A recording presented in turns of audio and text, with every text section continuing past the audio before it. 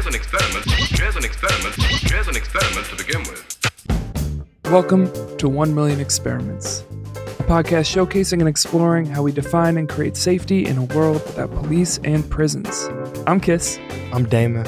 And every month, the two of us host long-form interviews with movement workers across the world who've created community-based safety projects that expand our ideas about what keeps us safe. Basically, we're here to celebrate the work already happening, to build solutions that are grounded in transformation instead of punishment. We are so happy to not be alone in this project. We are partnered with the phenomenal Interrupting Criminalization that has spearheaded and launched this 1 Million Experiments platform, and we want to bring in our co-host and becoming super homie. You are like part of the team. We got Eva back with us again. How are you feeling today? I'm feeling stoked to be part of the team and a homie. Thanks for having me back, guys. No, you're right on the brink of confidant. Like we're flirting with that line now. He's the next season of 1 Million Experiments is going to get real. As if this wasn't real enough, Eva, can you tell us who we're talking to today? We're so excited to invite Tamar Manasseh of MASK, Mothers and Men Against Senseless Killings, to this episode. MASK was founded by Tamar in 2015, and she'll tell us a little bit about how exactly it started. But MASK, was made to be a way to put eyes on the streets, to interrupt violence and crime, and to teach children to grow up as friends rather than enemies. So we're so excited to talk to Tamar about how she went from a lawn chair to encompass all the programming that MASK now does in Chicago. This was really exciting. And in the conversation, you'll hear some of that energy and gratitude because MASK has been really important and I think somewhat of a symbol, a beacon, and almost like a mythology in Chicago, particularly in people concerned with violence and policing and the intersections of those violences. They are doing what everyone imagines is needed on the most basic elemental level. So really grateful to have the time to chop it up with her, to kind of go in through some of the results and data of this going on now 7 years of just being out on the block.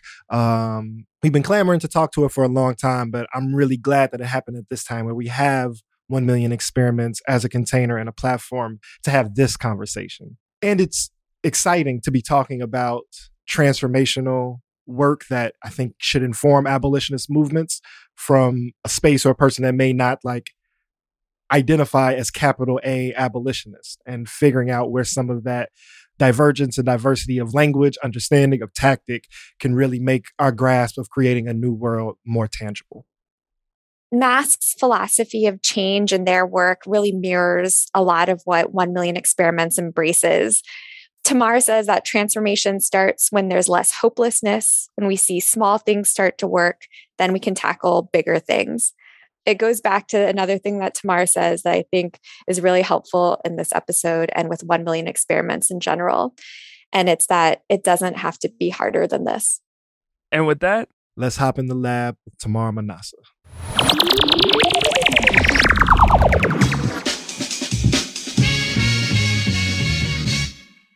Welcome back to 1 Million Experiments. We are so excited today to be on the line, in conversation, learning from the incomparable Tamar Manasseh. Yeah.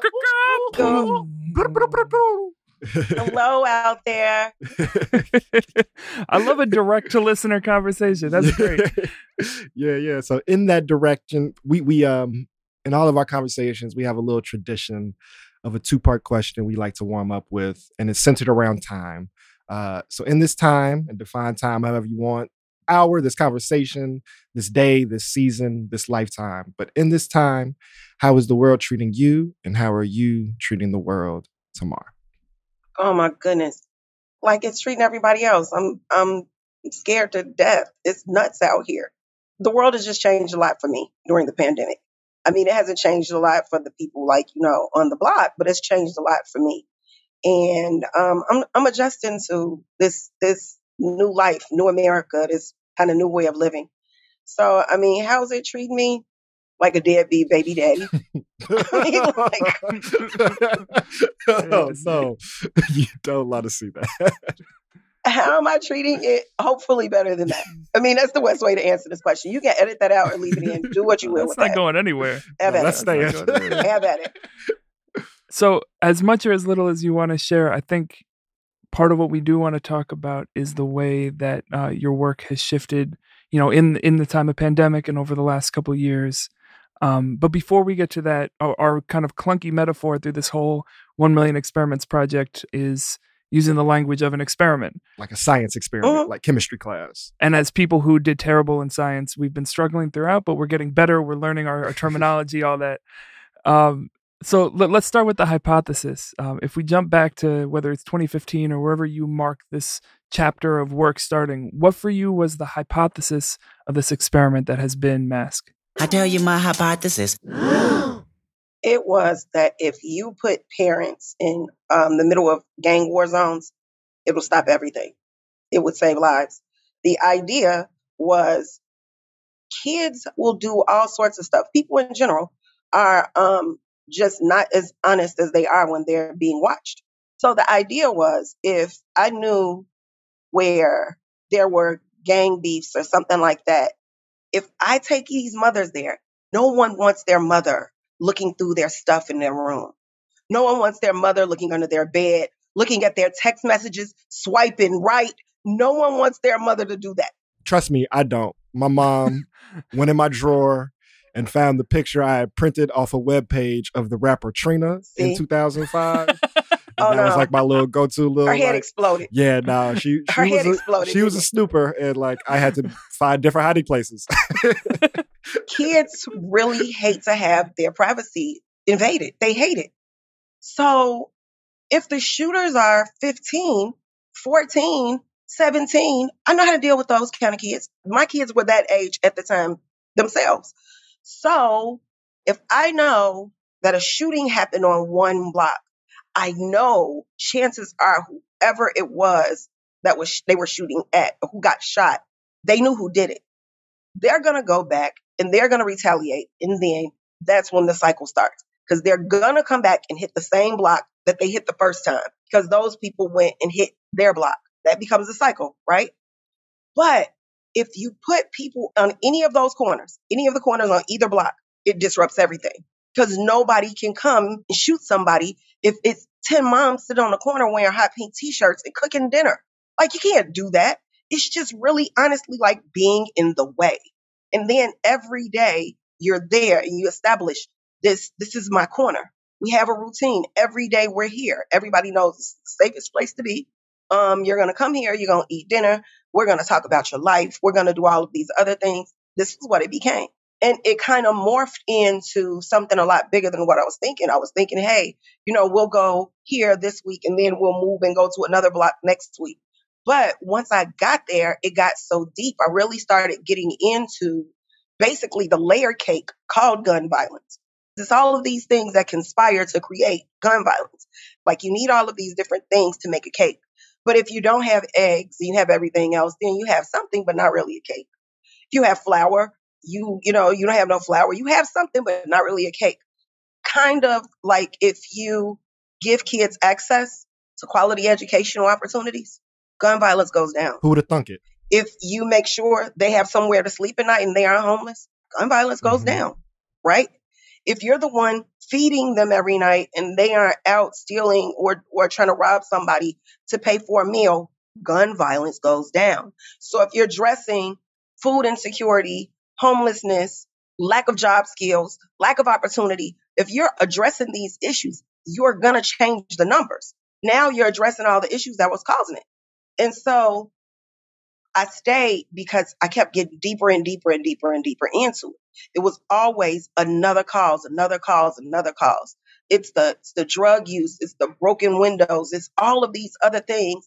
And you just think about like, hey, we got to get the guns. Yeah, the guns are the least of your problems. Yeah. So to that layer cake analogy, which I love. Yeah, we're in that now. What layer were you able to see before you sat down on the corner? And then what was that process of the layers emerging for you in your own thinking? I saw what everybody else was seeing. I saw what happens on the news, which is honestly not even, that's like the cherry on top of the layer cake. it's nothing. It doesn't even scrape the surface. It shapes your idea and your opinion about certain people. Yeah. That's all it does. It feels like it moves people further away from imagining real solutions. Exactly. It does. It does. Because if you keep seeing on the news that it's this neighborhood, it's Back of the Yards, it's Inglewood, it's Lawndale, it's kind of like, okay, those places are the problem. Yeah, those places aren't the problem, though. And the people in those places aren't the problem. Look at what's going on inside of those places. Nobody ever really looks at that part, right? So I knew that it was going to be a problem when they closed down all the public high schools in Inglewood. How could it not be a problem, right? You have all of these kids who are coming out of 8th grade from neighborhood schools and they have no home school to go to, because you closed down all the schools. How about you bus the kids from Inglewood down to Jones or up to Walter Payton or Whitney Young or something like that? But you tell them they can go to schools that are already almost overcrowded and failing, right? So you can travel through 8 different gang territories to risk getting to the school that's not your home school, that's going to either be overcrowded or underperforming when you get there. Oh, and then you risk getting murdered on the bus stop on the way there, of course. So many kids were saying, I don't want to do that. It's not worth it. So you didn't have kids that dropped out. You had 8th graders who never even dropped into high school. They never started. Where did all those kids go? Right. And it's like nobody thought about that. Or maybe they did and they just didn't care because they didn't talk about it enough on the news. So nobody would even pay attention to it. I'm really appreciative because the way you're talking about news and media, and particularly like local news. So we're talking 2, 5, 7, the local NBC channels, the way in which the conversation of violence in Chicago has been packaged and distributed to Chicagoans, but even to the whole world. One, it's profit-based, right? It's like white entertainment at a basic level. But it's also this like political irresponsibility of like not wanting to speak about who's culpable. So I get really angry, sad, and hurt when I watch news and when I go in public places and see that people watch it every day and are understanding the world through this lens and prism. Yeah. And so as a critic, or I'm calling myself that right now. I'm not formally I'm not actually a critic. As a person that criticizes a lot of shit. That makes you a critic. Yeah. I might be a critic. As a critic of media and information channels. I try to ask myself, what would a more humanizing, holistic, honest depiction of violence look like, right? Because I think it is important that people understand that it's happening and we should not ignore it or should not be discussed. But basically my question is, how should the local news appropriately package and process this information for people to be able to understand more healthily how we can address violence? You notice how maybe for the past year or so, when something happens, when someone gets shot or it's a shooting or it's a murder, something like that, right? They always say, the state's attorney let this person out. Mhm. Yeah. They're out on bond. And like they should have still been locked up. This wouldn't have happened if they were still locked up, basically. Yeah. That's the message, right? Is that jail is the solution. It becomes evidence for incarceration. Yeah, is how they frame it. Mm-hmm. Exactly. So what if they start saying, well, these people got shot because we closed these schools down and they didn't have nowhere else to go during this time of day. If we're going Right? to try to draw connections to the causes, maybe we should draw connections Exactly. to the causes. Exactly. Let's really draw connections to the real causes, right? If this guy would have had a job to go to this morning, if, he knew how to read and he had a job to go to, then this wouldn't have happened. If somebody would have made sure that happened before he left elementary school, he might have a job right now, but he doesn't. So this is how he's surviving. We forced him into this. They don't talk about the failures of all of the other systems that led to that. Right. They talked about all of the other stuff that's going on. Then perhaps it would be more healthy because people would say, hey, you know what? Let's get on that. Let's try to address that. If this is what's going to cause the problems, let's get out ahead of this. Yeah. Everybody is just so reactive. It's nothing proactive being done. Mm. I'm glad we're talking about the way these stories get framed to people who aren't participants in either side of, trying to combat it or participants in the perpetuation of the violence. Because it's one of the reasons why, after years of wanting to talk to you on a podcast, I'm glad we're talking to you now because I've seen in the various ways, whether that's press or the documentary that was made, or just the kind of ways that you've been brought into conversations and your work has been framed, uplifted, challenged, it's been part of this public sphere of the like capital D discourse around Chicago violence. And so I'm curious for you, having gone through not just the participation in the work and the building of what happened on that corner, but all of this time talking about it over and over and over again. One, what feels like it gets left out or omitted from that story? And two, where are you at in talking about this now? Because you've been talking about it for a long time. What feels frustrating? What feels good? What feels like it's changing? It's a great question. Over the past few months, I am of the mind that Chicago, honestly, we're doing politics and Chicago Bear football all wrong, right? We both need the same thing. We need somebody. I would have wanted a coach that was from Chicago, right? That loves Chicago. Mm-hmm. I want a Bears fan to coach the Bears, right? I want somebody who has, cried with us every year, who wants to win for us, for themselves, more than anything in the world. What a great analogy. Right? We're looking at that's what I need. Remember that movie Eddie, where Whoopi Goldberg ends up coaching the Whoopi. Controversy noted. I need a super fan. Yes. Yeah, a super fan to be the coach of the Bears, right? Just like I need a super fan of Chicago to be the mayor. We need somebody who loves this city, warts and all, who knows it, who loves it, who wants to see it be better. That is what we want, right? That's not what we have. We have a tourist who's like on extended stay. I believe, personally, I'm telling people this now when they call me and ask me about violence. Let's go find the people who keep popping up and running for mayor and talk to them about it. Because they're going to run again, right? They're going to run again. It's going to be the same clown car. Yeah. Exactly. So while people are afraid to drive on the expressway because they might get shot, the number you lose 800 people in a year, while you're worried about bullets coming through your living room window, let's go talk to them now. I want to hear your plan for how you're going to stop the violence now. I want to see what you're doing right now. Show your work, right? If it's good enough for math class, it's good enough for you, right? Because I'm sorry, 2 months before election day, you come up with this great plan for how you're going to stop the violence. You can do it. No one else could. You can do it. You can't do it. But people who only watch the news are listening to this very carefully crafted statement that somebody's put together for you because they know what people want to hear because they're afraid. And you're going to get up and you're going to say that at debates, and you're going to say it at interviews, and you're going to stand on that.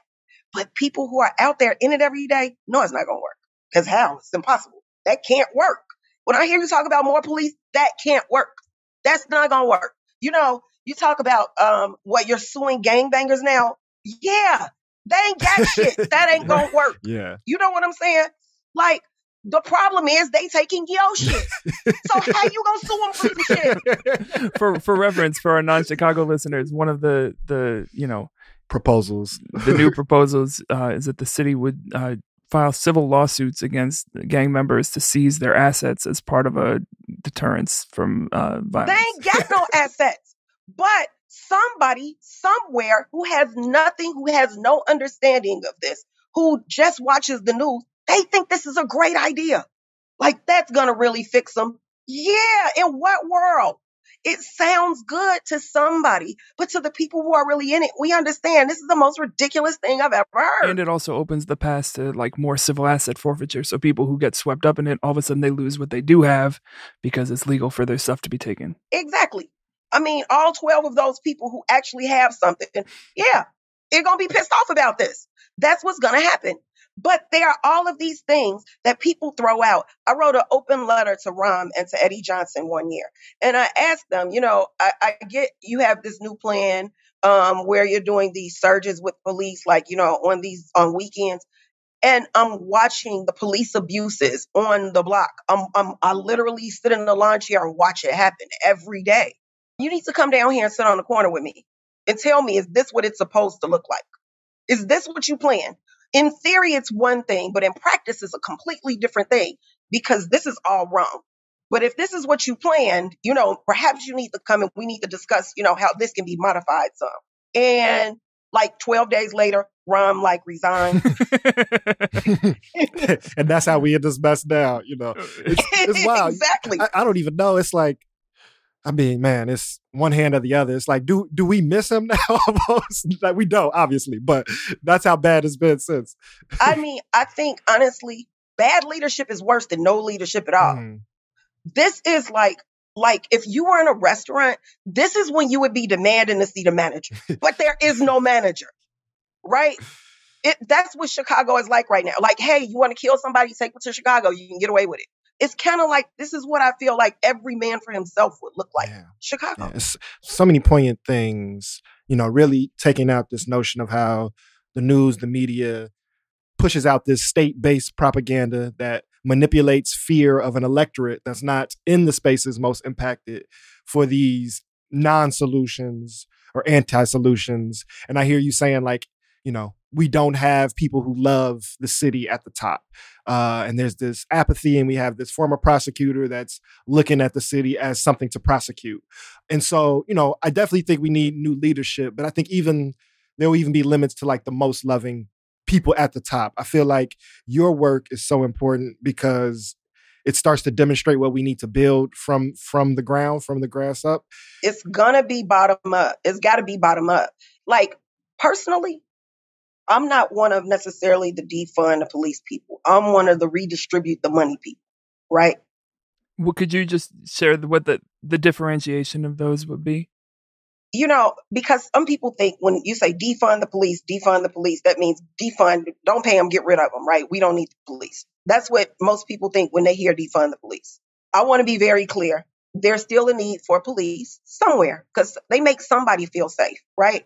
The people that they protect from people like you and me, police make them feel safe. Not us so much, right? My thing is, I'm tired of my tax money going to paying for the police when it could be used better. Like us, what we actually do is we hire people from the neighborhood, just to do stuff, to come work in the school, to come clean up, to come help cook lunch, to do this, to do that, any little thing we can find, because people are so poor and it's so few jobs. Even a little bit is better than nothing. So a little bit is better than the nothingness that they get now. So think about if you gave people a stipend and you made it basically for every time your neighborhood gets safer, when it gets safer, when crime goes down, you get paid more. So if it's your kid that's in the house, you know what your kid is doing. But if you're getting paid to help create a safer neighborhood, you're going to make sure your kid don't raise all the hell that they normally raise, because now it's tied directly to your purse strings. You let parents police their communities and things will change. In 7 years on that corner, we've only called the police twice. And neither time was because we actually needed them for anything we couldn't handle on that block. And the idea is basically, you don't have to come here if we don't call you. You don't have to patrol. We don't need you driving up and down the street. We don't need any of that. If we don't call you, you don't come here. Don't come, because you tend to make situations worse when you show up. If we do not call you, don't you come over here. I mean, if it's something like there's a gas leak or, something like that, there are things that we can agree upon. You need to call police when these things happen. Fine. But if it's a domestic disturbance or something like that, it's two kids fighting on a corner, it's, baby mama's got into it, let the community handle those things. If we need anything more than that, we'll call you. But it would save a ton of money on all of these, wrongful death and those kind of lawsuits, the abuse lawsuits that the police are slapped with every year. It would keep people alive because, hey, you aren't here to accidentally shoot anybody 16 times. You know what I mean? So we don't need that many police. You need to deputize the people in the community to do this. Pay them to do it. Give them a stipend. You don't have to pay them what you pay police, but pay them something, because it's more than what they have now. And if they're getting something, they are going to be the ones to tell you. They're going to be, because people will talk to their parents and other people in the community before they will the police. The streets talk. People always know who's doing what. The police are the ones who claim to never know nothing. They do claim that a Right? lot. They never know. They know They don't know nothing. shit. I'm very excited to be at this point in the conversation because like this is what I wanted to get to. Just to be transparent, like we, the show, like a lot of probably like the community closely connected to the show, we are the air quote defund the police people. And like I'm excited to have this more practical conversation because I'm hearing much more agreement than like I think people perceive. Right. And you know the notion of one, just to like give a little bit of like language history, the word defund police became like a chant, like Twitter shorthand for a longer conversation of divest and invest. And so what you are describing, right, is like the investment into a public community infrastructure for the type of presence that your space has embodied and like already made real. And also, I think a thing that you articulated that people don't hear when they get afraid of notions of abolition or defund is that no one is saying like abolish 911 or no one is saying get rid of emergency response. What we're saying is that, you know, a militarized carceral gang is actually not an effective response. And what you're articulating is that it's a counterproductive response. In the short term of like the actual cop that comes is not prepared to do anything and usually doesn't care. And the idea that the government can herald somebody to be superhuman, right? Like they're different than every other human being that exists. But then also on a macro level, the idea of we are going to rile up and incarcerate those who we blame for violence by the tens of thousands year and year and year, generation after generation, collectively actually brings more violence and more disrupted relationships and fractured communities. It definitely does. Absolutely. And so I'm so excited because a lot of times there's not enough space for people who are responding directly to be in conversation with people who are trying to like have these big picture ideas. And so I want to get into like the organization of it a little bit because I feel like that's what we miss. Like you said, this is an experiment, right? Yes. It's an experiment. This is actually an experiment. Mm-hmm. I call the corner the lab all the time. Yep. That's what we say. We're hopping in the lab. That's exactly what we say. And so in a lab. And it's like what works and what doesn't work, right? So because we wanted to start getting different programs, like pilot programs in like the local, like elementary school, local CPS school, right? But they really gave us a lot of pushback for that. So we built our own school out of shipping containers. And we built these classrooms and we put them on the corner. So we have our own school, right? So in this school, you can teach whatever you want to teach. We can teach anything we want to teach. And my idea has always been, I don't think that gun violence is something you can legislate your way out of all the time. You got to educate your way out of it. So we talk to 3-year-olds about guns. We talk to them about, you know, what do you do when you get mad? Like you can't pick up a gun. We actually have these conversations. I mean, think about it. Kids were getting pregnant, so they put sex ed in high schools, right? It was driving fatalities, so we got driver's ed, right? Mm-hmm. So if we're going to have all of these damn guns, if everybody's going to get a gun, you get a gun, you get a gun, you get a gun, you're going to have to start talking about it in classrooms because you cannot take for granted that every parent at home is having the same talk with their kid. Just like you couldn't take for granted that all parents were teaching their kids to drive the same way or all parents were talking about sex with their kids. It's one of those things. You got to teach everybody across the board about this.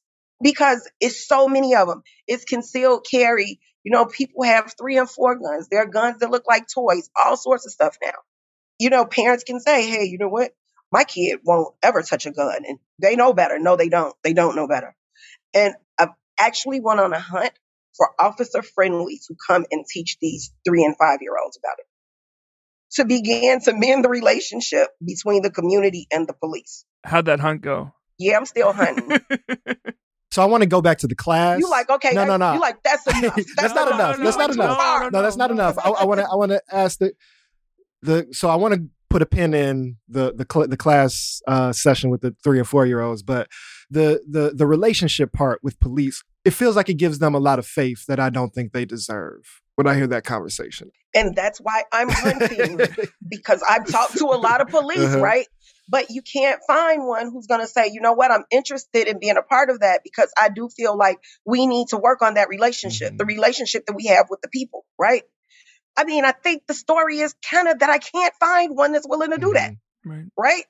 They don't think that way. And there is a dysfunction that exists within the police department. Like, they need to like hug each other or do something. It's just all There's bad. Some Like, they need to fix personally there. Yeah. Yes. They need to fix what's going on internally before they can have a relationship with the community. It's kind of like, get yourself right before you get in a relationship with somebody and ruin their life. Yeah. From genuine curiosity, do you think that's possible? I honestly don't think that they have the current or historical capacity to do that. Let me tell you a couple things real quick. My uncle was shot by a police officer when he was 14 in the back. He died from those injuries. And this was in the 1950s when 15 people were shot at that funeral on 79th.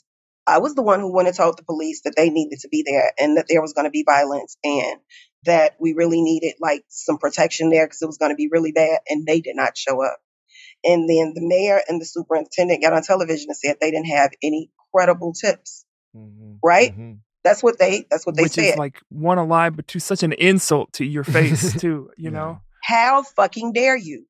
What that is a civil rights violation. That's the way that I see it, right? If Black people want to tell somebody, if you see something, say something, right? And somebody says something and you still don't do anything and then other people get shot, then something's wrong. You don't actually mean that. And the thing is, it happens with so many Black people because this culture exists within the police department and just, with policing, period, this relationship we have. You actually put our lives in danger because we can't come and tell you when something is going on or something's going to happen. Nobody else, that doesn't happen to anybody else but us. So if I came and I actually told you that this was going to happen before it happened and you still didn't show up and 15 people got shot, tell me how that is not a violation of my civil rights and the civil rights of all of those people that were out there. Yeah, I agree. But that happens consistently. Like, young people will tell me in a minute exactly what's going on, who did what. But then it's like, now who do I tell? Because they aren't going to do anything. And so what people don't get when they see the news, they see a shooting on the news, they see somebody got murdered. They are seeing the beginning of a story that they're going to see again in 6 months. And they're seeing the ending of a story that started 6 months ago. So 6 months ago, there was a murder. Now, tonight, you see somebody else got shot. Chances are that person that you see on the news is the person that killed that other person 6 months ago. And there's a whole lot of stuff that happens in between. In those 6 months, it's a lot of different things that happen. And just as I know that I see it, the police do too. And they don't do anything to stop it in that 6 months. It's almost like, like a slow moving train wreck. Like, you see it coming and it's nothing you can do to stop it because, hey, I'm not the police. Yeah. Well, to that point, I think sometimes for people who aren't kind of in the mix and with feet on the ground in the same way, there's the sense of, oh, well, you're doing this, quote, anti-violence work. This is, if they can't do it, here's this opportunity to step in. And what gets lost, I think, in that is this idea of scale. Dame, you mentioned this a couple episodes ago, and it's really shifted my thinking, is this idea of finite abundance of like, maybe you should explain. It's your idea. I'm not going to quote it, but it seems relevant here. Yeah. The notion of like scarcity is not real, right? Scarcity is this projected thing. The world, humanity produces more than enough to meet our needs. But at any given time and space, those resources are also finite, right? So it's not infinite, it's not forever. And so we have capacity issues. There may be distribution issues, like, maybe there are more, people with more free time that are on the north side that don't give a shit, right? There is enough abundance, but maybe on Saturday on 75th Street, there's only 3 mothers and they have actual children that they have to, deal with in addition to raising the community's kids, right? So we're in this like tension and contradiction of we have to believe in our capacity. We have to believe that more is possible and we can do more, but we also have to deal with the reality that lack is real. You're limited, that you are still limited. Right. Absolutely. And so I'm wondering how that, in the years of doing this work, it moves from being people sitting on a corner to building a school to all of the different things you've built in that space, how your understanding of lack and abundance and what you can give and what is too much has shifted, because it seems like the kind of lessons that I could imagine learning in practice over time. Sometimes it's 3 of us, sometimes it's 30 of us. Like you said, it's on the days when you can make it, right? It's always going to be at least one of us, though. Somebody from somewhere. And it's not just Inglewood, and it's not just Grand Crossing. It's everywhere. We have people come from, Skokie, Winnetka, Wisconsin, just to come and sit on the corner, right? Me personally, I need everybody to feel like everything is everybody's problem. So you need to care about what happens to me on the South Side, because if you don't care, eventually it becomes your problem too. You know, somebody said that's a scare tactic. It's not a scare tactic. It's like real life. People will call and say, well, how do you feel about all of the people, all of these kids getting shot? You know, why are so many kids getting shot? Because when the shooter shot adults, you didn't care then.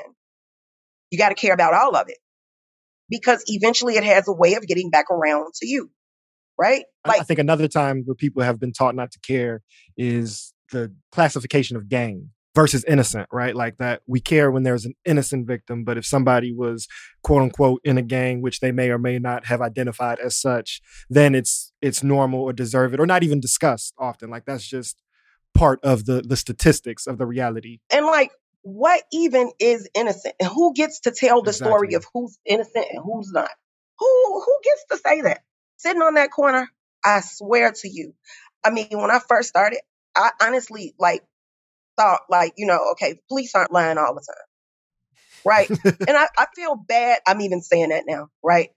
But when I got there, when I actually got out there, the first day I was there, police pull up and they say, hey, well, have you seen anything? Have you met such and such yet? He's supposed to be the one that's calling it around. He's the boss. And I'm like, why are you even talking to me right now? I said, I'm here to do community policing. And that means that sometimes the community has to police the police. And right now, you might be going a little bit too far, okay? Pulled off. Our relationship went downhill after that. And that was the first day, and that was 7 years ago. Mm. The fragility of that. Before I even meet any of these kids, you tell me about which ones are the ones that you should watch out for. And when I met them, it's like, nope, there's a story here. Now I understand. Now I get it. And then what happens when you become one of those kids? When the police start to see you as a part of them. Because that eventually happened too. So, say more about that. You can't really criminalize a white woman from, Highland Park, but you want to do it. When they're out there with us, you want to do it. If I'm there and you want to come and do your training day thing, but you can't do that because I'm sitting there watching you. And I have a video camera, and everybody here, even the 5-year-olds, everybody has taken out their phones and everybody's making a video about this. It's not them that you worry about. You worry about me more than you worry about them. It was like, you protect us. They can't make those kind of arrests when you're here. And my thing is, I'm not interfering. If this is a clean arrest, go ahead and take them. If they did something, go ahead and take them. But you better make sure every T is crossed and every I is dotted, because we're watching everything. And so rather than go through all of the drama of trying to take people to jail while all of these mothers are outside and all of these women are saying he didn't do anything, he was just over here, blah, blah, blah, they just stopped. Then it became almost an intimidation thing with me and the police. They wanted to chase us off of the corner because you can't go back to business as usual as long as somebody is watching you. We're watching you. You're watching them and we're watching you. I did a radio show one time and somebody called in and said, well, we hear that you give cover to the gangbangers. I said, well, are they shooting people? If nobody's getting shot, I think we should all give cover to the gangbangers. Yeah, the problem is if people right? Yeah. Honestly, who's to say they're gangbanger? Who says they're gangbangers? Do they carry your card? Are they card carrying members? How do they pay dues? How do you know they're in a gang? Who says who's in a gang? Gangs don't even exist anymore the way that they once did. Just the idea of we got to get the gangs and we got to, what gangs? Which gangs? It's some 1940s Al Capone framing, right? This movie cowboy shit. Or I would say it's like 21st century war on terror Like it's like the way they talk about terrorists. Oh, there's a gathering that's a wedding, and it's Do now the a gathering of terrorists carry a card? Do they have a Right. terrorist card? Like, did I register? Well, you were registered just a little bit. That's how they Exactly. try to They were criminalize registered. it. There was the gang registry Mhm. that criminalizes people by the thousands. Like, I don't like the word activist Me neither. because activist means that, like people don't do anything because they're waiting on the activists to show up. No. We should all be active in what goes on around us. This should activate all of us. There's no activist training school. There's no activist college. Like, Yeah. you don't go and take, activist 101. Like, that doesn't happen, right? There are these things that don't exist, and it's these labels that we have that don't even exist really. People depend on that too much. An activist, hey, I'm going to go ahead and I'm going to vote for this activist for whatever office he's running for because he's an activist. No, he's not. He's a dude that went and stood out in front of Walgreens one day and protested with a bunch of other activists, with a bunch of other people who were activists. They are And then ran activists, for right? office. Right. Same thing with gangs. Mark Kirk, the senator, was on the block one day, and Mark Kirk said, well, like what gang, controls it around here? Like, what gang is dominant? Who's like, in control? And I honestly, I looked around and I said, well, I think it's us. I think we're the gang. I mean, we got a corner. We got colors. It might be us. Like, You got this block on lock.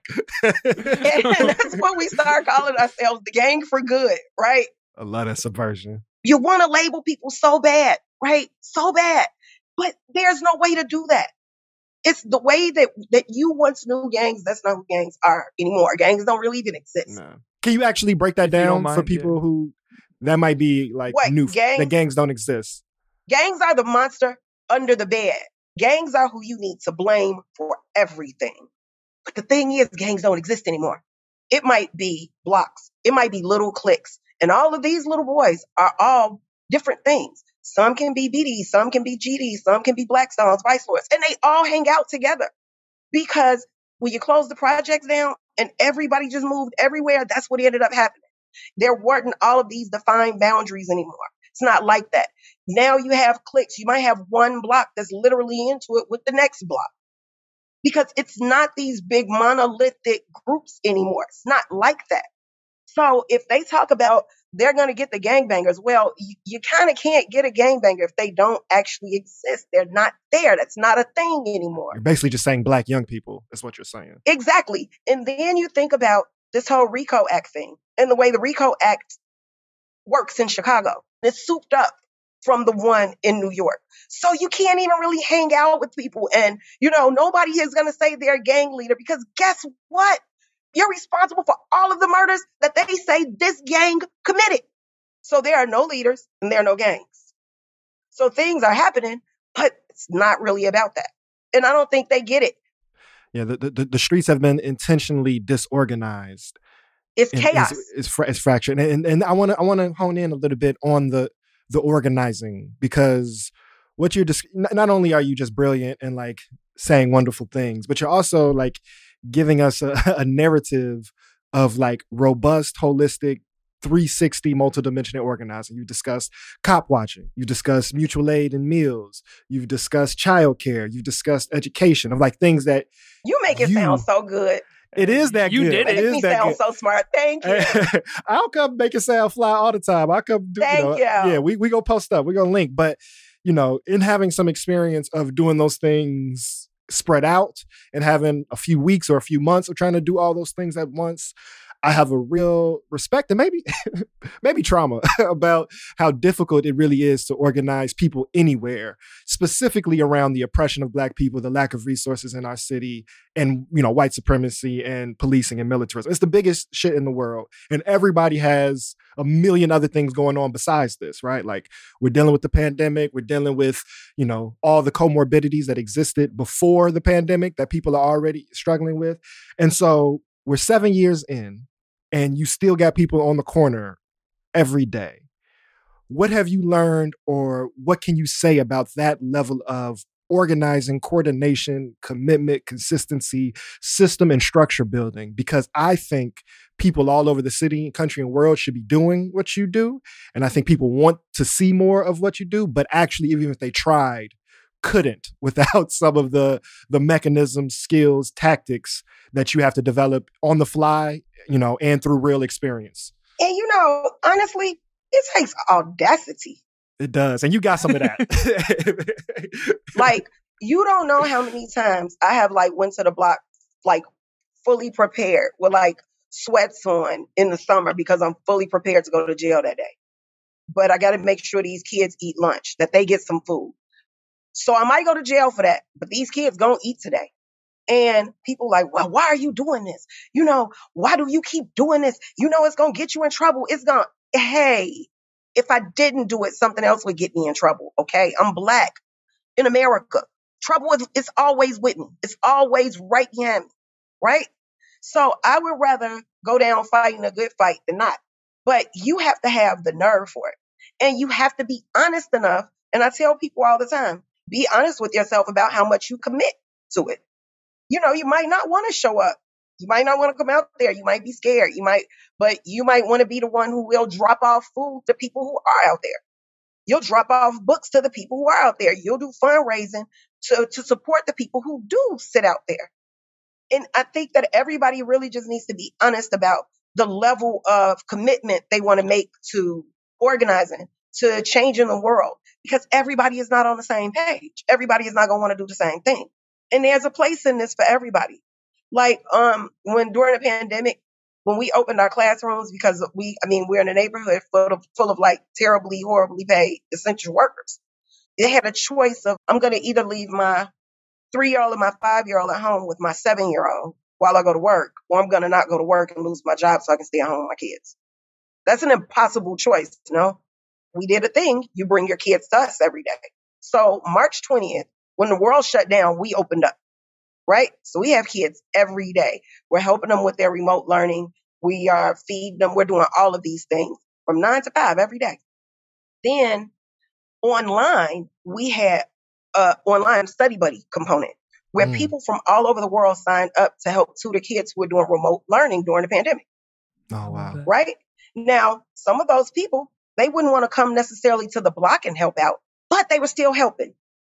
There was still a way for them to help. And I think it's about getting creative with the ways that we can help out, right? How simple, honestly, is it? I did an interview with the New York Times one time, and I'm telling you, it took me probably about 2 hours over 4 phone calls to explain to this reporter what I was saying. I went to the corner. I had a lawn chair. I put it on the corner. I sat in it, right? With my friends had lawn chairs too, and we had on pink t-shirts. It was sunny in 85, and we sat on the corner. And then the shooting just stopped. Yes, that's what happened. Oh, let me not forget, we fired up a barbecue grill because teenagers are always broke and starving. So are you really saying food and lawn chairs stop violence? That's what I'm saying. Well, how did you do it? I'm saying I went and sat on the corner. It has to be harder than this. Mm-hmm. It has to be something I'm missing. There has to be a strategic planning, right, and a grant and all that. Yeah. Can you draw a diagram of what you How were the chairs arranged? Was it a semicircle? A lawn chair, right. Exactly. You can't believe it's that simple. So simple that anybody can do it. It doesn't take a degree to do this. I didn't go to activist school. Well, where'd you learn how to do this? Somebody had to raise me, right? This is my grandmother and my aunts and my mother. This is what they did. Talk a little bit more about that. Yeah, can we talk about that lineage? Can we shout out your lineage of that I was raised? Yeah. That somebody raised me? I know, I seem like I was suckled by wolves. Yes, I get it. It's a raised by wolves type situation. No, I get it. The fact of it was hard. The fact of family is not the part, but part of what we want to do here is make space to celebrate that lineage. I got everything from my family. If it wasn't for the way that I was raised, I would not be doing what I'm doing right now. I wouldn't have the nerve to do it. I wouldn't even understand that it was important. And I wouldn't have enough compassion for others to even do it. And another thing that's very important to me that has to do with family is genealogy. The idea of understanding not just where you came from, but from whom is very important to me. There was a study done in Chicago in the 80s. They said 70% of the Black people on the south side of Chicago are related. right? I love Oh that. man. 70%. And I'm like, oh my God, like I can never have another boyfriend ever again. Right? Like, are you serious? That's a tough one. And I'm gonna have to go out west for love. That's what's about to happen. Yeah. right, they all came from like the same places down south, right? So I never let that go. And like I've really been doing genealogy for like years and years and years. Like I'm super deep in it, like back to the boats, like in it, right? Deep. And I do family trees for other people, for my friends and stuff like that, because it's what I love to do. And you would be surprised how many Black folks are related that don't know it. The question for me is not who you're dating, it's who are you killing? And I'm going to do a thing on the block with the kids where I'm going to actually do a genealogy project with them to show them how they are connected. Because what if before you shoot somebody, you think about if this is your blood or not? What if this is your cousin? Would that give you a cause for pause? Just for a second. You know what I mean? Because so many of them are kin to each other and they don't even know it. That's so tragic to me. I mean, and that's another reason I'm really pissed off about being Black in America right now, but I digress. But I grew up in a house with almost like my entire family. And my grandmother was still alive, and my grandmother was kind of like, like the big mama, it was that kind of thing. And I grew up with my whole family. I wasn't at home alone until I was 13 years old. I was never home alone, not once, until I was 13. I mean, who leaves 13-year-olds at home alone? Oh my God. You're like, and right? I've dedicated my life to keeping an eye on 13-year-olds ever since. Exactly. You never go through what I went through. That's exactly how it went. Like, oh no, I know it's rough out here. It's rough. But I went to Jewish day school and I lived in Inglewood, but I went to school in Hyde Park. One side of Washington Park versus the other side is two completely different worlds. It is the tale of two Chicagos. And for the kids in my Jewish day school, I represented pretty much every Black person, right? Because they don't live on the South Side. They go to school on the South Side. They live like on the North Shore. And I became the embodiment of every Black person. This is who Black people are. So I had to be smart. I had to be this. I had to be that. I had to be a lot of different things. But when I went home, I was a Jew. So imagine being a Jew in Inglewood. Do you know how many times this one lady told me one day, stop saying you're a Jew. The Jews killed Jesus and Jesus freed the slaves. Ooh, And I was like, were you there? that's a big But jump. did you see that? Did you That's see an that? Olympic level long jump there to conclusions. Yeah. It was insane. And I was like 7 years old. That's And, also just a wild thing to say to a child. like, no, that you know Also- what? It used to be crazy like Yeah. that. The worst thing in the world is for a kid to come to your house and reject your food. So like I was like 4 and I would be like, this isn't kosher. I can't have this. At another kid's birthday party. And it's like, well, what do we feed you? This is all we have. I want to go home. Call my mama. I want to go home. Like, I want to go home. And people sometimes really take that the wrong way. They are really offended when a child says, I can't eat this. It doesn't have a K or a U. Like no one said that, but it was like that for me. I was different. And the first kind of indicator of that for me was I couldn't eat what everybody else ate. And it became the difference in the way that I saw what was going on around me. Because every day, I didn't go to neighborhood school. I went to Hyde Park every day. I used to see Harold Washington go to work every day. Every day. Do you know what a tool of empowerment that is for a Black kid? You go to a school and you're like one of the only ones that's Black in your school. And then you watch the first Black mayor of Chicago go to work every day. Mm. Oh, amazing for me. But Jews are very vocal people. Very. They are a vocal Some of them people. host podcasts. You know? Yes. Yes, they are. They are very vocal. And I learned, like, sometimes there's a level of hopelessness that I see in the Black community that Jews just don't have. Growing up, I was able to identify problems, but being a Jew, at the same time, I always identify a solution. And not just do you find the solution, you have to find some way to work it. Like you have to do it. The Talmud says you have to do the work. You can't desist from it. You ain't got to finish it, but you can't desist from it either. And, like, this is like what I grew up learning. So I see all of these problems that we have in the Black community, and then being a Jew tells me, okay, you have to go fix it. If you see the problem, you got to fix it. You got to repair the breach. You got to tikkun olam, repair the world, right? So then you find yourself sitting on the corner of 75th Street for 7 years. That's how this goes. That's how we have it, just like that. Right. That's how it goes. And it's kind of like, now, I don't know. If I wasn't Jewish, would I be motivated to do all of the things that I do now? Honestly, probably not. Probably not. Judaism has a lot of rules. And I mean, on Yom Kippur, it's a real hard holiday. Mm-hmm. You know, like, it's like, you know, like, God, just let me make it another year. I promise I'm going to get it right. You know, you're apologizing to people that you've wronged all year. Like, I feel like I need to do stuff like this every day just to make up for all the bullshit that I've done in my life and that I continue to do on a daily basis. I got to do something good to balance it out, right? So this is what I do. Being a Jew and being Black and coming from where I've come from, I apply it differently.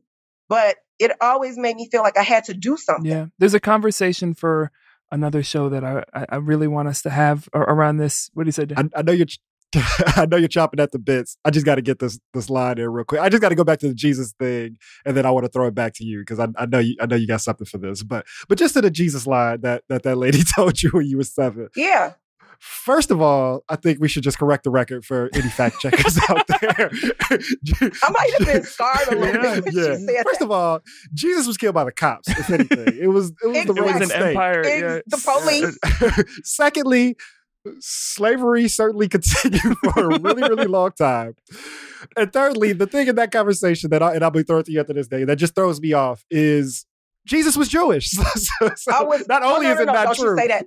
Don't you say that. I'm don't mistaken. you tell them No, that. you're correct. Oh, you But better they're not not tell them not a that fan. Jesus was a Jew. Oh, don't tell the people that don't realize.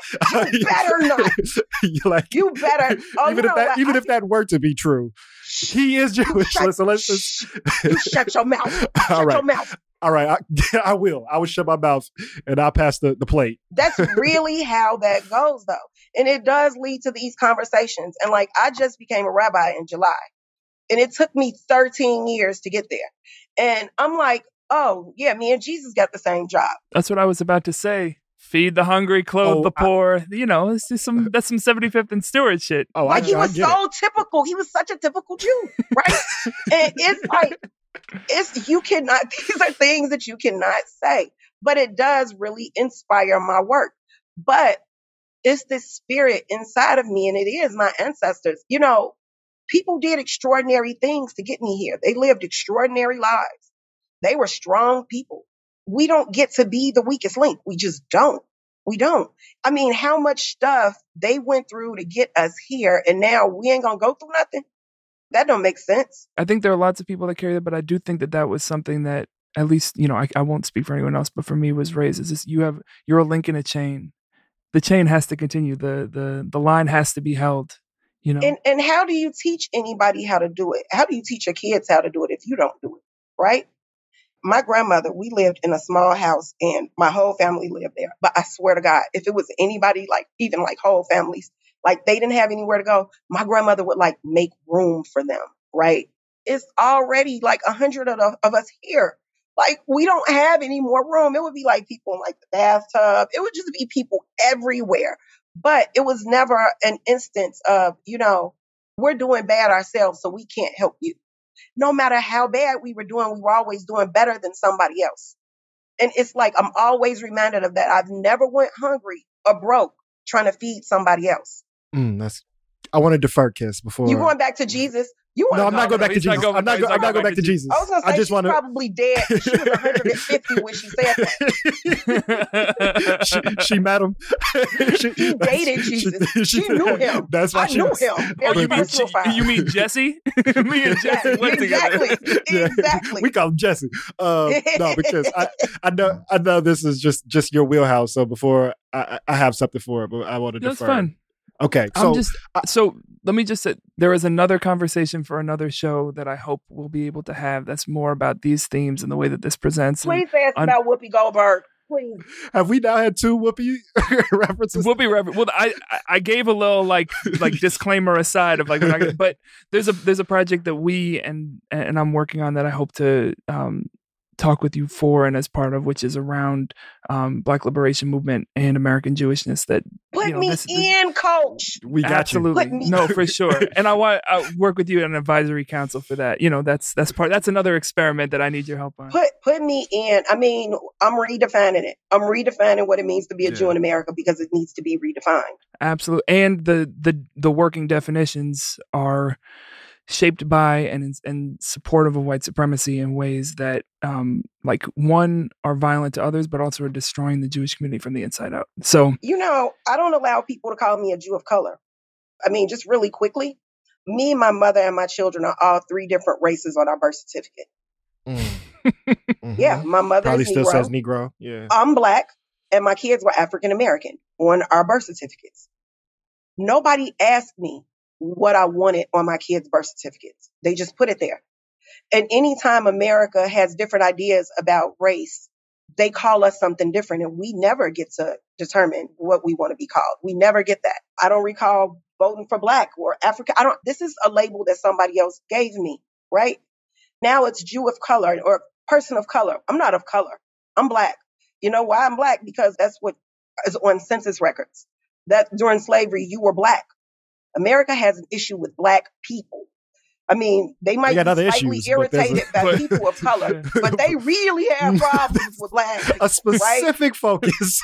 Exactly. Really, really have problems with Black people. It's a whole different thing. And anytime you can call me a person of color, you don't have to deal with my Blackness. You have to start dealing with Black and white. You have to start dealing with what happened there. And so when you call me a Jew of color, you have to call me a Black Jew, because white Jews, you don't even really hear the word white. They're like Ashkenazi or they're Jews. But for me, I'm Black. I'm a Black Jew. I need a qualifier of some sort, right? You don't get to take Black out of it because you don't want to be white. You don't get to make yourself more comfortable by calling me a Jew of color. And I tell them all the time, you cast your lot in with white America when you got here. You shouldn't have did that, because Black people and Anglos already had a whole thing going on before you even got here. There was something happening. You got involved in it because you became white and you got involved in it. And then what ended up happening is now their fears are your fears, when in reality, it has nothing to do with you. Now you have Nazis mobilizing in Florida, and you had people marching around in Charleston saying Jews will not replace us. It's a lot going on with the definition of, Black and white and of color. And, how white are you if white people want to kill you? Right. Well, and there's this, I heard someone recently define it as the difference between privilege and power. You can have access to the benefits of white supremacy without having the power to determine what white supremacy does. Yep. And that, I think, is a pretty accurate breakdown of that. So crisp. Yeah. Yeah. We can talk about this. This is the conversation. This is a different podcast, but I'm glad it happened in this one. But I want to just to bring this back to the work of this experiment. Mm-hmm. Part of this metaphor of this experiment kind of has the connotations of the cold hard facts of science, and what we're getting at now are some of the ways that faith practice, spiritual practice, the structures of faith shape your work and other people's work in this experiment. I'm curious for you, like what are the parts when the reporter asks, there has to be something else other than arranging the chairs and lighting a barbecue, and at its baseline, that is all it is. As you've done that over this years, what has that informed for you in your sense of what happens, in between those chairs and in the air above the barbecue and the sacred space that you're creating? Trust. It's all about trust. We don't trust each other anymore. We have to get back to trusting each other.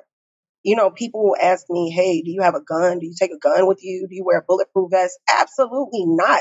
It's 100 fucking degrees in Chicago in the summer. I would die. Like, are you serious? I don't even wear shoes. And you asking me if I wear a bulletproof vest? No, I don't. Right? And the thing is, sometimes we don't give each other the credit that we deserve. We've become afraid of each other. I don't want to believe that some other mother's son is an animal and they just kill moms with impunity because that's just who they are now. I don't want to believe that. I want to believe that everybody tried to raise their kids. They did the best they could, just like I did, until I learned otherwise. But I'm going into it with that belief that if I talk to this boy the way that I talk to my son, I'm going to get the same reaction. Some people won't even say it. They won't even make the demand because I'm too afraid to. Why are you that? Why? Why are you so afraid? Who made you this so scared of your own kids? Who made you this afraid of your own people? You're watching too much of the news. Somebody somewhere right now is scared of your kids like you're scared of theirs. And you're saying, hey, my kids aren't into that. I got a good kid. You think we don't all think we got good kids? You think everybody is just like, my son's a piece. No, people don't do that. Everybody believes that they have a good kid because we all want to believe we were the best parents that we could be. We did the best we could, right? I can't treat you as if your mother was a bad mother, as if you don't know anything and I'm the only one that's enlightened and I don't behave that way. I trust you not to murder me. That's what I do. And you trust me to not turn you into the police. Okay. You see what I'm saying? And that's a foundation you can build from. Yeah. And what you're describing is like mothering in this larger sense, right? Because I think that's even part of the problem, the way we individualize our notions of nurturing, right? Like the idea that one person or two people are the sole responsibility of all of how you turn out, right? Like the erasure of the proverbial village, right? That people are communally and societally conditioned to be the people that they are. Mothering as a verb. Right. Like when people say, like they'll call me in the summer and be like, hey, what you doing? Well, I'm momming. I'm on the block momming. Yeah. Like that's what we are. That's what we're doing. And it's important that it's everybody's responsibility to step up to that mothering plate. Like, everybody, it's not just women's responsibility. No, right? Everybody, the whole community has to do this. Because people can say, hey, it takes a village to raise a child. But then they can say, you know what? I don't want to be bothered with nobody else's kids. Everybody needs to figure out what they're going to do with their kids. Mm-hmm. And no. And if the parents at home would just ... Exactly. That's not, so you can't talk about this whole village thing if you don't believe in that. Also, that came from the news too. This is like some Reaganism, Clintonism, neoliberalism of like welfare mother queens are the problem of society. So we are really in it. Single moms are ruining the world. It's kind of like you have to get out here sometimes. And, I've learned like some kids, because of this system, you know how many mothers are locked up now? Black women is the fastest growing population of incarcerated. They're taking us out. And sometimes you are going to run across a couple kids that don't even know how to be kids because they never had a parent. Mm-hmm. And you have to teach them how to be a kid. You have to make them feel secure. You have to make them feel like, you care for them. You love them. You have to give them all of the things that they've never had.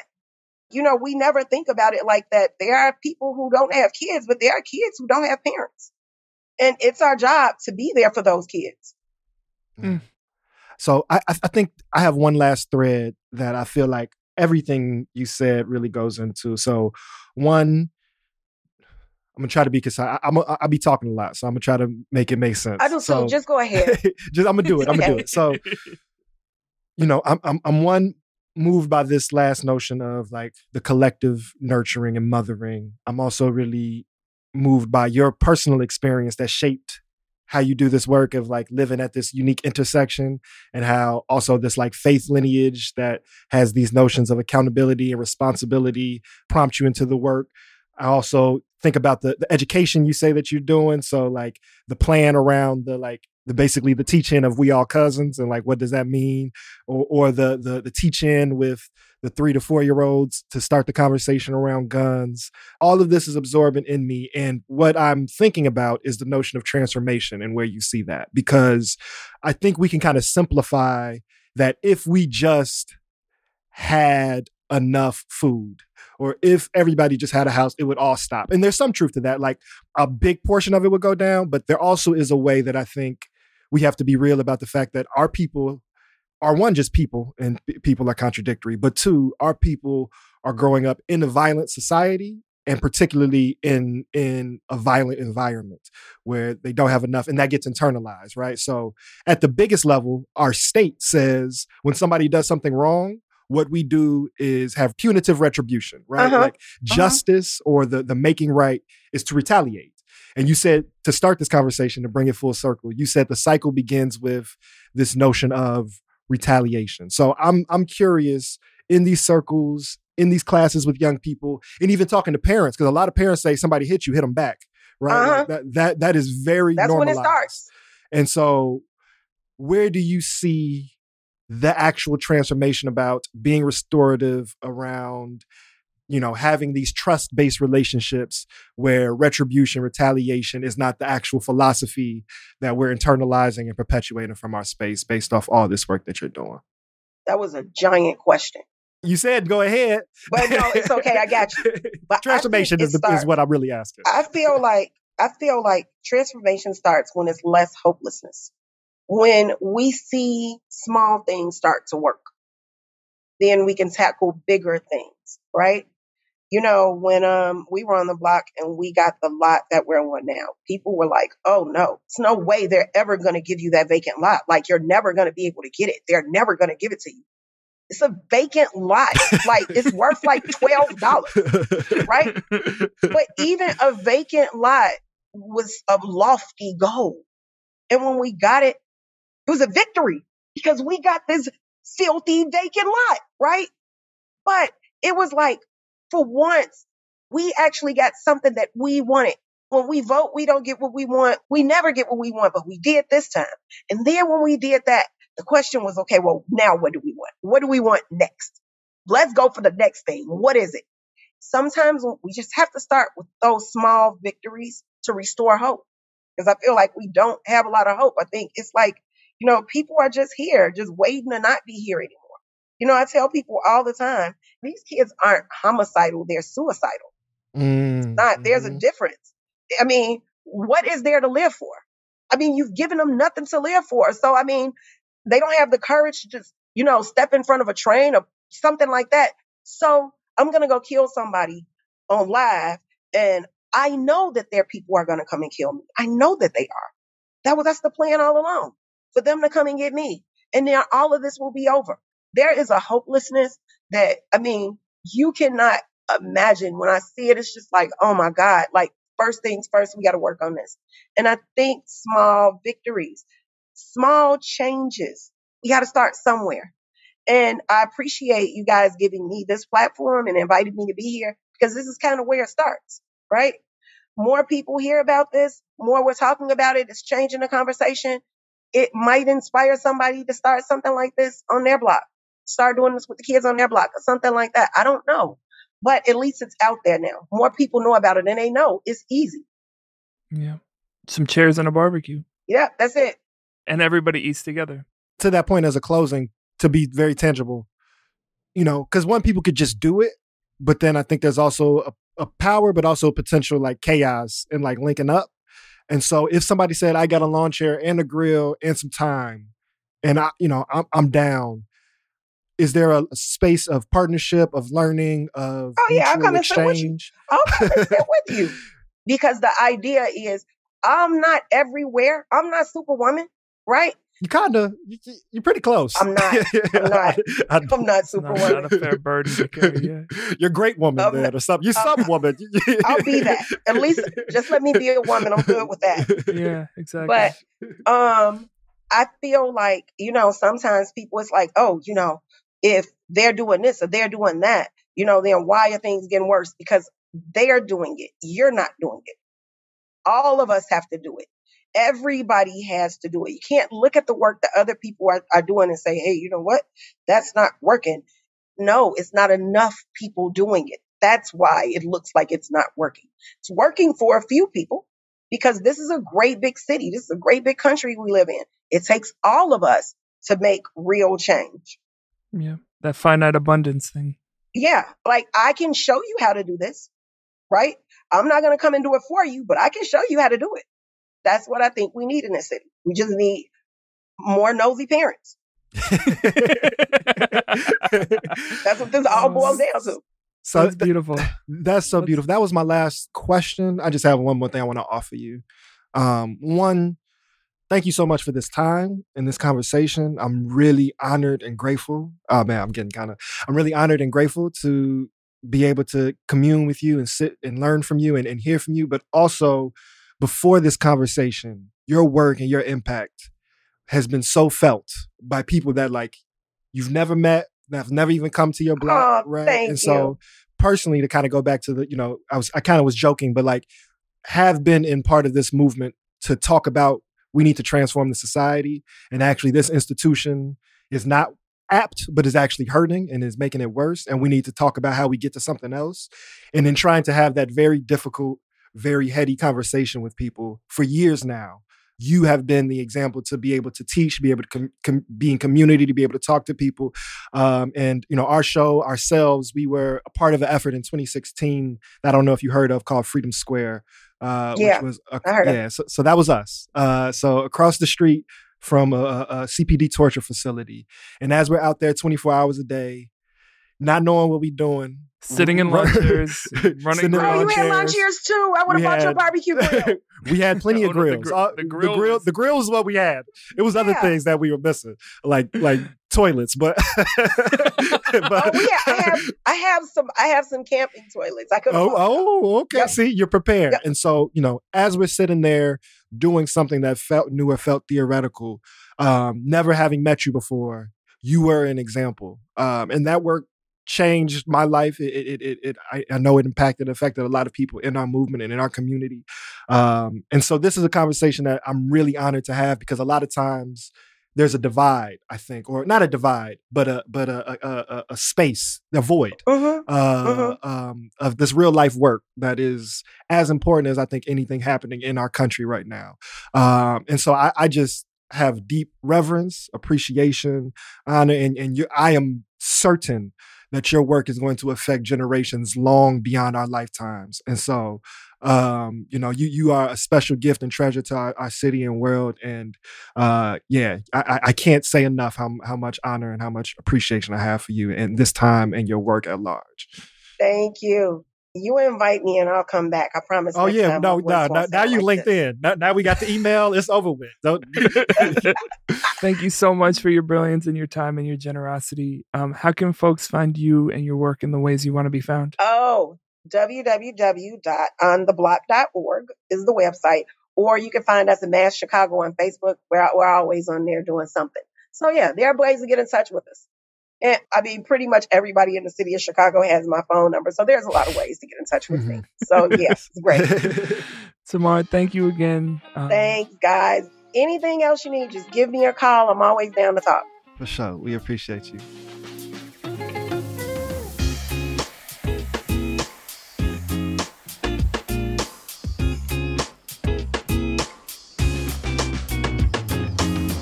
Folks, the one and only Tamar Manasseh. Yeah.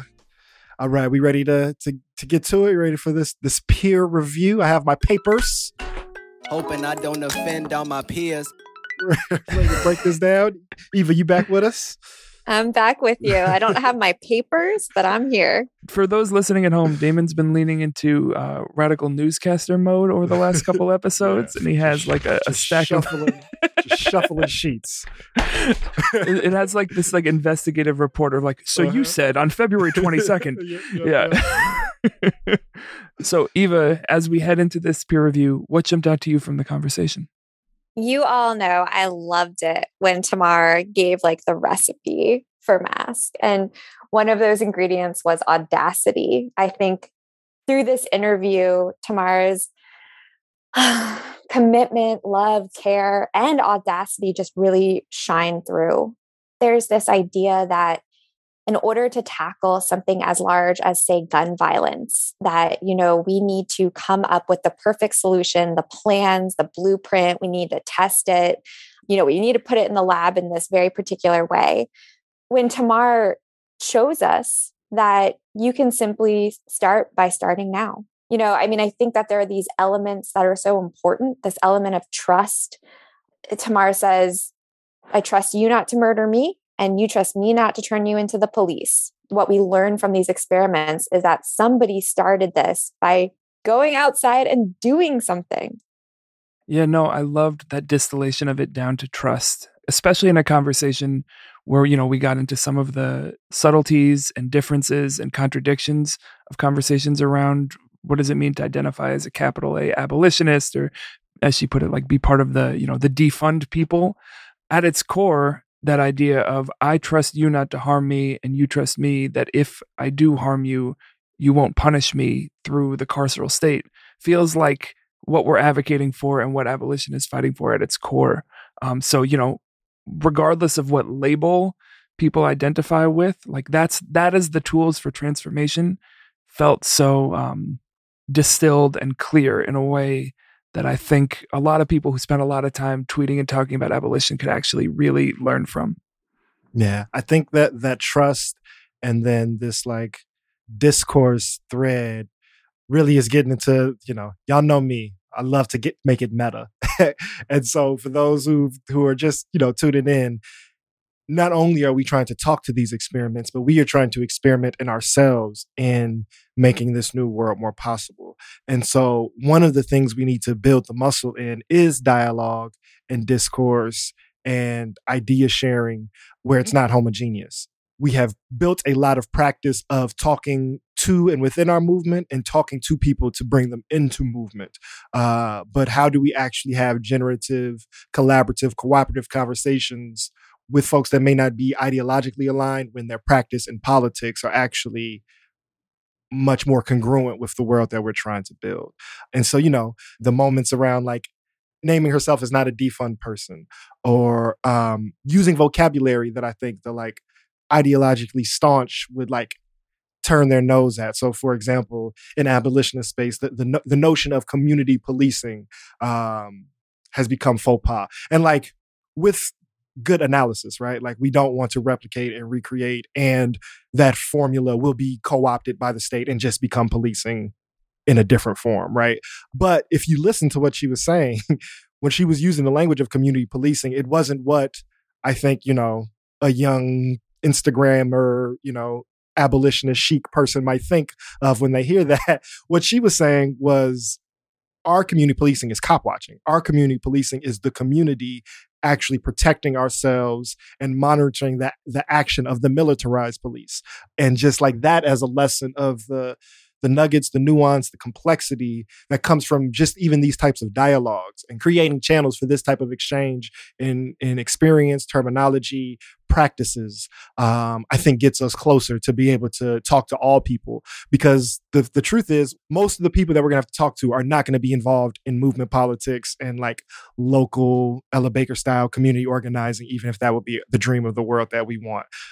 So yeah, it was just really, really exciting, particularly on like for a Chicago-based conversation. We brought it back to the crib to be talking about the real local elements of the community of the South Side, of 75th Street, of Inglewood, towards these theoretical frameworks that we're trying to establish to transform the world. Yeah, I feel like we both really got in our bag. You got in your 75th and Stewart bag, and I got in my rabbi bag. And it was just like, this is I don't know if anyone will want to listen to this, but what a joy for the two of us to have, Eva, anything else that stuck out to you or things you've been thinking about after hearing the conversation? I mean, I just feel like so much of Tamar's praxis really speaks to a lot of what Interrupting Criminalization and Project NIA work towards, which is that there is a place for everyone in this work. And like Damon says, we're not all going to approach it with the same ideas or even end game. But right here, right now, when you are feeling unsafe on your block, you are in this together with your neighbors. That's just the reality of the situation. And I think so much of what Mask demonstrates is that you can find places for people in that work and you can grow stronger for it. But not only are we in this doing it together, but we are in this together. My welfare is your welfare, is the community, the town, the city, the earth's welfare. And so that sense of belonging and community, a bigger we, that sense of collectivity is something that I think really hits home at Interrupting Criminalization and what we do and trying to find space for all of us to move forward together. Yeah, no, that really resonates. And I think with that proximity and being, I think, more directly engaged and impacted by the violence that sometimes can become theoretical in some political spaces, we got detail that we usually, don't get. So just the description, one thing that she named a bunch of times while still saying, I'm not a card carrying abolitionist is what I want to call it. As a non-card carrier, just describing that the police make it worse, right? Like we are in the place where, folks' imaginary of what violence is happening in real ways, and to be able to describe that just day-to-day policing is actually making it worse. And that is something that like people need to wrestle with. One of the things that I think, again, like privilege and proximity can make a lot of these conversations abstract for us. So you may even get like people say, how do we have abolitionist solutions to gang violence, right? But through Tamar's real experience, unless you're really from Chicago and present and paying attention and connected in certain ways, you wouldn't even understand that like the gang construct is obsolete and in many ways artificial for folks. And she contributes something unique in being able to tell the specifics of, here on 75th Street, I have, 14 through 17-year-olds that might be BD, might be GD, might be stoned. For some people listening to this, that may mean nothing to you, right? But to say that like all of those people exist in close proximity, and this like mythical, dark structure that is the gang that we need to invest hundreds of millions of dollars to destroy doesn't even actually exist in practice. There are no meetings in the way that people think about it. The proximity to be there and to talk about the nuance or the way in which the terrain is shifting in the community and the way that violence is actually occurring is such a powerful contribution to the thinking that we need to do without being present and being able to know people's parents, people's grandparents, or that some young people may not have parents in the way that, Tamar is mothering for her community, right? Like without that localized knowledge of her naming, what did this 16-year-old go through to bring them to this point?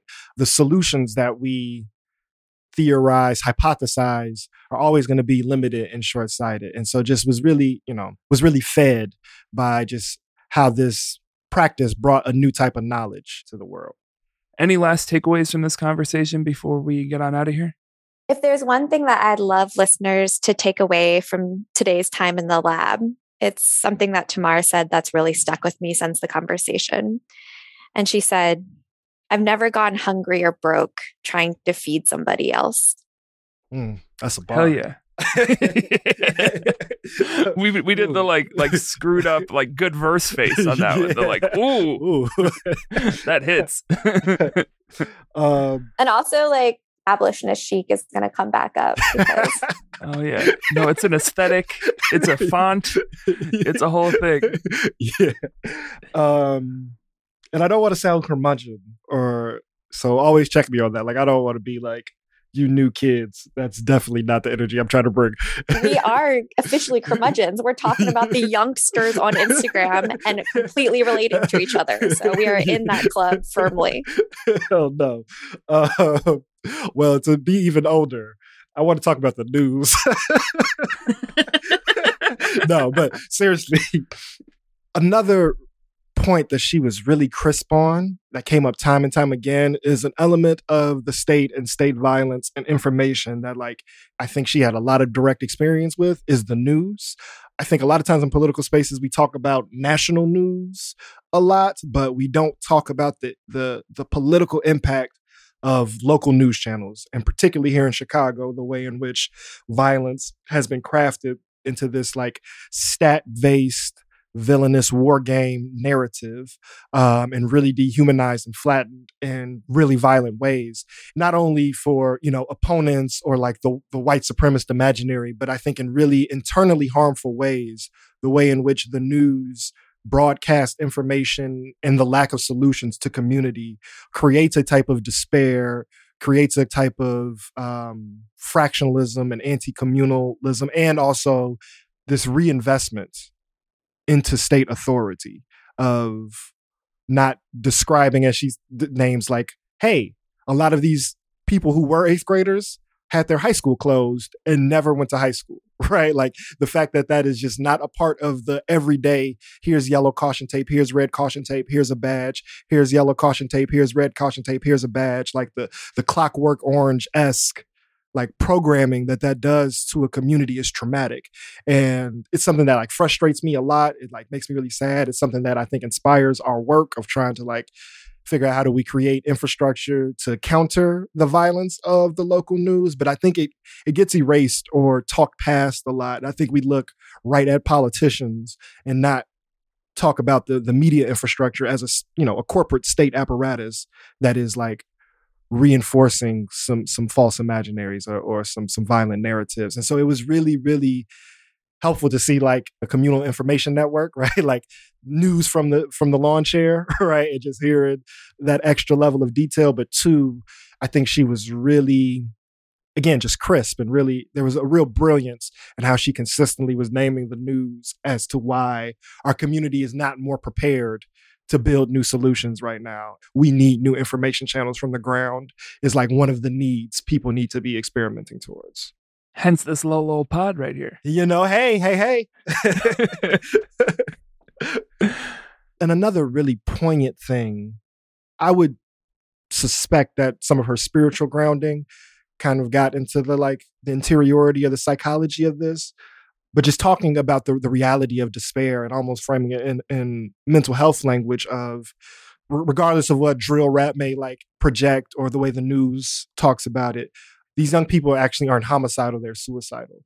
That just really stuck with me. And, I've heard like having nothing to live for discourse before, but there was a real empathy, but also directness into which she was naming there is a crisis that is beyond retaliation or your block and my block. There is a internal intelligence of this is a way towards my destruction that young people are acting out, and that we should be talking about this gun violence not as some monstrous other, but right in conversation with opioid addiction and overdose or mental health, or talking about gun violence in conversation with suicide and other notions of mental health, despair, and like the destruction of the human spirit and like mental well-being.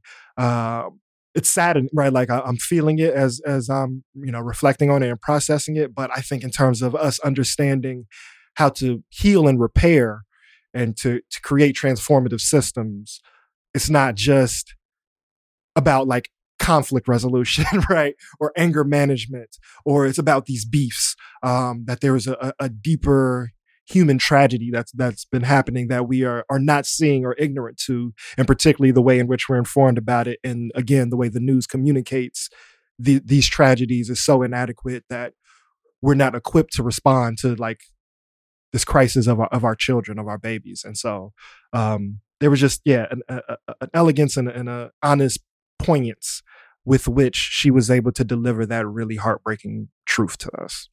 Yeah, I mean, there's a lot of like sobering, challenging realities that get communicated when you're actually listening to the people engaged in the work. But that's the basis from which we can form more experiments and do more work that actually might have a chance at this transformation. All right, well, obviously this conversation was impactful for the three of us. We're so curious about what jumped out to you in your own peer review. What's sticking with you from this conversation? How is it transforming the work that you're doing in your space, whether it's finding a lawn chair or whatever it looks like for you to be building your experiment? Please reach out to us at millionexperiments@gmail.com or on socials at InterruptCrim and at Ergo Radio. Make sure to subscribe, like, comment, and review 1 Million Experiments wherever you listen to your podcasts. And, again, this is an experiment that needs growth. So share with your community, listen to it with someone else, start a conversation with someone you wouldn't have otherwise to go further in your reflections. You can always reach us, the catalog of experiments, the zines on how to get your own experiment started, and this podcast at millionexperiments.com. All right, y'all. See you in the lab next month with another experiment. Much love to the people. Peace.